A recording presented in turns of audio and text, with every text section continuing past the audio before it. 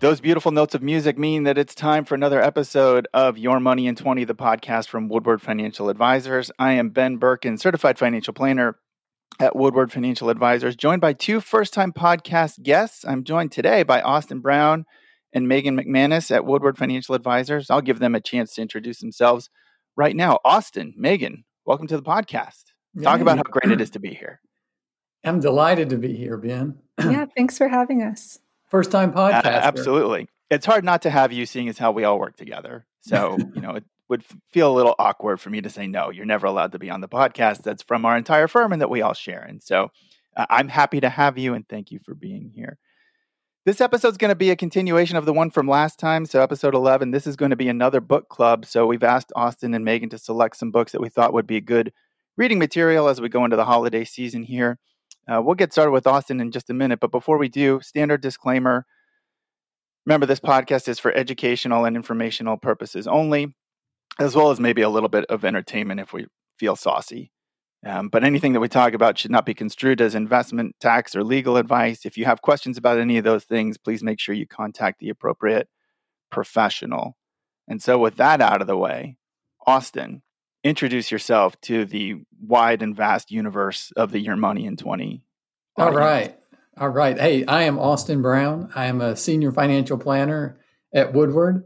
I'm coming up on 8 years with the firm, working with Ben and Jim and the group here. And I haven't always been a senior planner. I've had a variety of roles here, but for the last probably year and a couple of months, I've been working in that that senior financial planner role. And what that involves is I help work with Jim and Ben as the main advisors to develop the strategies for the various clients and their situations, and then work closely in collaboration with the financial planning associates to put together the meeting materials and implement those strategies. So wonderful. Thank you. Yeah. Austin, what book did you bring to the book club? I brought Nick Murray's Simple Wealth, Inevitable Wealth, 5th edition, which is a pretty short book as far as that goes, and it's definitely written more geared towards a lay audience, which I think can have a good impact and benefit for folks who either have been investing for a long time, or for who've been doing it themselves, or for folks who are just now starting out. So wonderful. Yeah. So Nick Murray, pretty well known in the financial planning, financial advisory circle. What's a little bit about his background for folks? Yeah, so he's been in financial services for about, I think, 50 years, in a variety of capacities. I think his career, when he started out, he was actually doing financial advising, client-facing financial advising. And then over the course of his years, he's sort of graduated into being an accomplished author of 12, 13 books on the topic, as well as he publishes a newsletter that's geared towards financial planners and advisors. So he's definitely, and he speaks at conferences and things like that. Very prolific writer, for sure. How did you first hear about Simple Wealth, Inevitable Wealth? I heard about it when I here at the firm. It was one of the books that we keep in our library for not only for the consumption of us, but also as resources that we sometimes give to clients or prospective clients who are maybe having questions or things that they hear it from us, but also it's another source of information for people. Wonderful. So Austin, I'm going to wave my magic wand, and I just took away your CFP. And I made you Nick Murray's literary agent. Sell the book to people. What's going to be the broad summary, main takeaways? Why should folks read this book? And I promise I'll give you your CFP back when you're done. All right, I appreciate that. I think the big takeaways are that equities via which are stocks, through low cost or mutual funds or exchange traded funds, are the way that Mr. Murray sees for actually building wealth. And investing doesn't have to be complicated, but don't mistake uncomplicated for it being easy.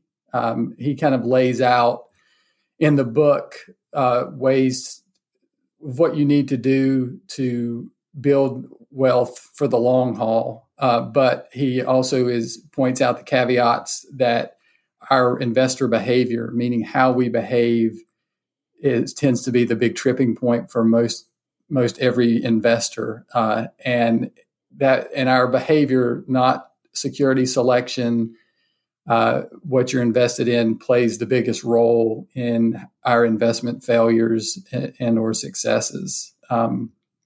So, I like the book from the perspective of it hits on a lot of the things in a very succinct way with good examples of things that we talk to our clients about, and we have to continue to remind some clients about the things, but that's part of the role of what the advisor is. And I think that's another thing that he does in the book too, is he sets up, he discusses how you can do some of these or a lot of it on your own, but he does plug the benefits and the value that an advisor can bring to your relationship and your investing, that if you have the intestinal fortitude or the guts to do it on your own and you can stick with a plan, maybe you don't necessarily need us, but he gives good examples throughout where an advisor actually really benefits the clients that they work with. I know that whenever I've read Nick Murray's stuff, one of the things that's always been attractive to me is his combination of data and math. So it's not just an English literature book, but it's not so heavy on that it's off-putting, as well as his introduction and emphasis on just the behavioral component of investing in specifics, but finances in general. Did you get that same sort of vibe? Definitely. I mean, and that was one of the appealing things to it. I mean, he gave really good examples of real life things backed up with some information, but not so heavy handed that you get lost in the weeds, and I'll give a quick example. There's a section in there on our behavior as investors. And he quotes Richard Thaler, who is a world-renowned economist at the University of Chicago, and he talks about how losses feel twice as bad as the any gain that you might receive, and and that's not only in money; it's in other things, and it's about risk, and framing some of that behavior around some of those behavioral principles that we might not even be conscious of, just because they're things that are hardwired into us as humans, and how we've evolved as a species and gotten to where we are today is because there's a certain risk reward mechanism that oftentimes people may not be conscious of, but it influences their behavior in life and it trickles over to investing. So yeah, I think he does a really good job of providing those examples. Wonderful. Any sort of quibbles or criticisms? I think the main criticism is he is not a fan of bonds at all. And he says that those are, I'm paraphrasing here, but those are not, they're not drivers of wealth at all. And in fact, I think he shuns them a little bit, which I think as a practicing planner, it's good in theory. It's a harder sell when you're talking to people, because even with the help of an advisor, sometimes, most clients, at least in my experience, a 100% equity portfolio is too bumpy of a ride for a lot of folks. So I think that would be my biggest criticism, is that while he lays those things out, sometimes the reality of what he's subscribing to or prescribing doesn't always match what would really happen.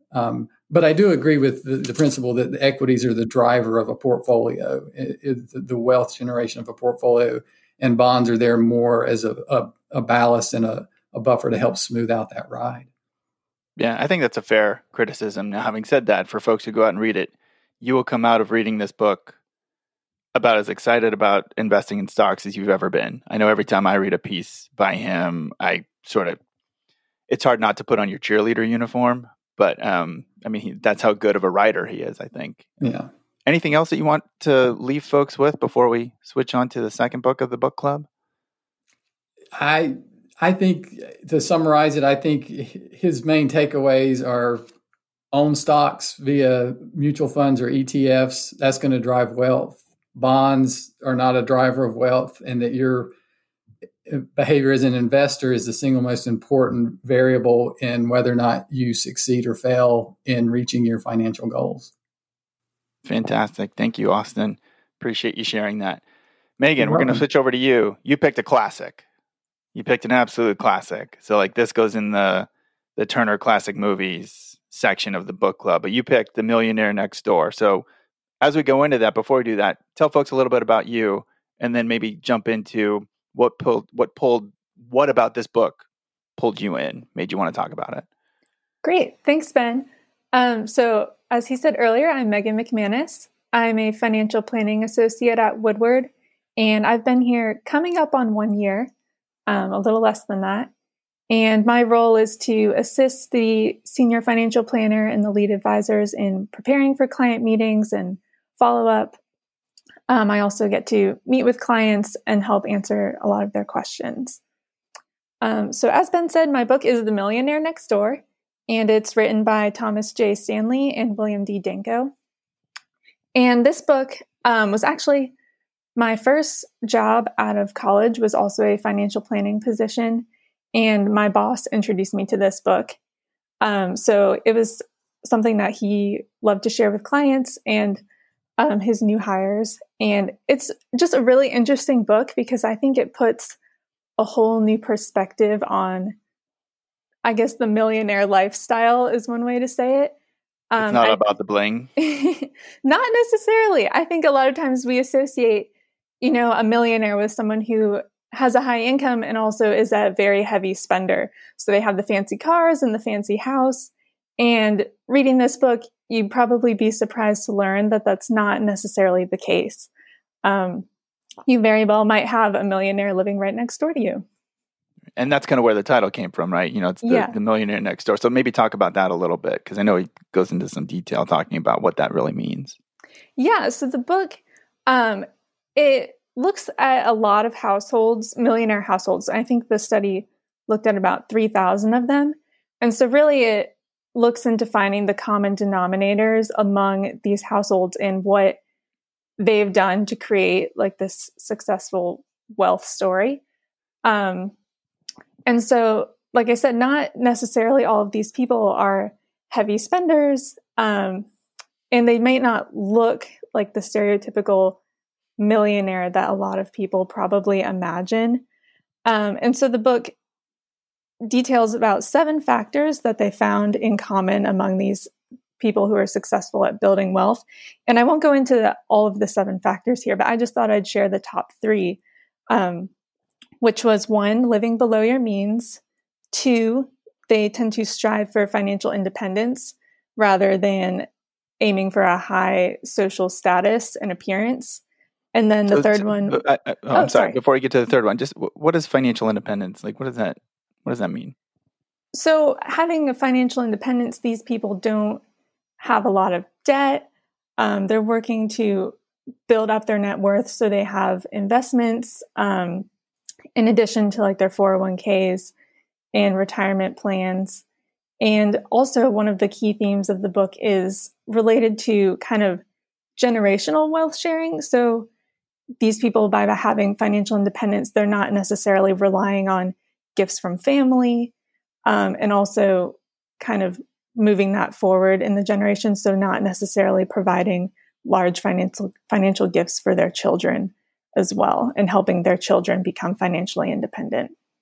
Wonderful. I love that. And we'll get to the third one in a minute. I just wanted to key in on that phrase just because it's a phrase we use with our clients, right? Well, we'll talk about financial independence, meaning maybe you're working because you want to, but not because you have to anymore. You don't need somebody else's money. You're not trading your resources for money to put food on the table anymore. Right. Exactly. All right. And so I cut you off. What was the third one that you wanted to talk no, that's about? okay. The third one was they allocate their time, money, and energy in ways that are conducive to building wealth. So I think, again, that goes along the lines of, they're investing their money, but they're also, a lot of these people are entrepreneurs, which isn't necessarily the key to becoming a millionaire. But a lot of the jobs that they have, they're very wise about allocating their resources in ways that are going to kind of help them build wealth. Wonderful. So we'll save those 4 other factors for folks. We can't give away everything, right? So we'll put links to both of these books in our show notes for folks who want to buy the book. But I'm curious, Megan, was there a favorite part or something that resonated most to you in The Millionaire Next Door? Yeah, I think my favorite part to start with is just kind of the surprise factor, because it's not what you think when you think of a millionaire, and especially for people who maybe don't work in the finance industry. I think the book will be full of surprises for them. And then also, it's a very readable book. So they have a lot of the case studies that they've included, and also a lot of snippets of conversations that the authors had with the millionaire participants in the book. And I really enjoyed reading the case studies in these conversations that they shared. It adds a lot of color, and it makes it a lot more relatable. I love that. Any quibbles, criticisms, things that you found lacking or wanting? So I think my main criticism, this is not a fault of the book in any way, but it was written in the 90s. So a little bit of the data might seem a bit out of date. And just in case you wanted to get a more updated version, Thomas Stanley and his daughter actually have worked on a continuation of this book, sort of a sequel, if you will, that was published in 2018. So this does have some more recent data if you wanted to read the second copy, which is called The Next Millionaire Next Door. I mean, I'm looking forward to jumping back in the time machine and going back to the 90s. Things were very different back then, but it's also good that, you update these things so that it's not just one snapshot in time, because some of these characteristics probably endure no matter which decade we're in. Right. I haven't read the second book. It's on my list now. But I think that it does have some of the same themes as the first one did. So it'll be interesting to read both of them. Wonderful. Thank you so much for sharing. Megan, Austin, thank you both for your entries to the Woodward Financial Advisors Book Club. For folks who want to check out the first episode, you can go back one episode and see what Ronnie and Joe at our firm talked about. You can always email us. The email address is podcast@woodwardadvisors.com. You can check out our website, woodwardadvisors.com. Austin, Megan, and I are all active on Twitter. So our handles are @WFA_ and then our name. So that's @WFA_ Austin, Ben, Megan. We always appreciate everybody listening. If you're listening to us on the iTunes, Apple network, please give us a review, give us a rating so that other folks can find us and learn all about the amazing books that we think are great, as well as the other financial planning tips that we talk about in previous episodes. Austin, Megan, thanks again for joining us, and we'll see everybody next time. Thanks for having us. Thank you.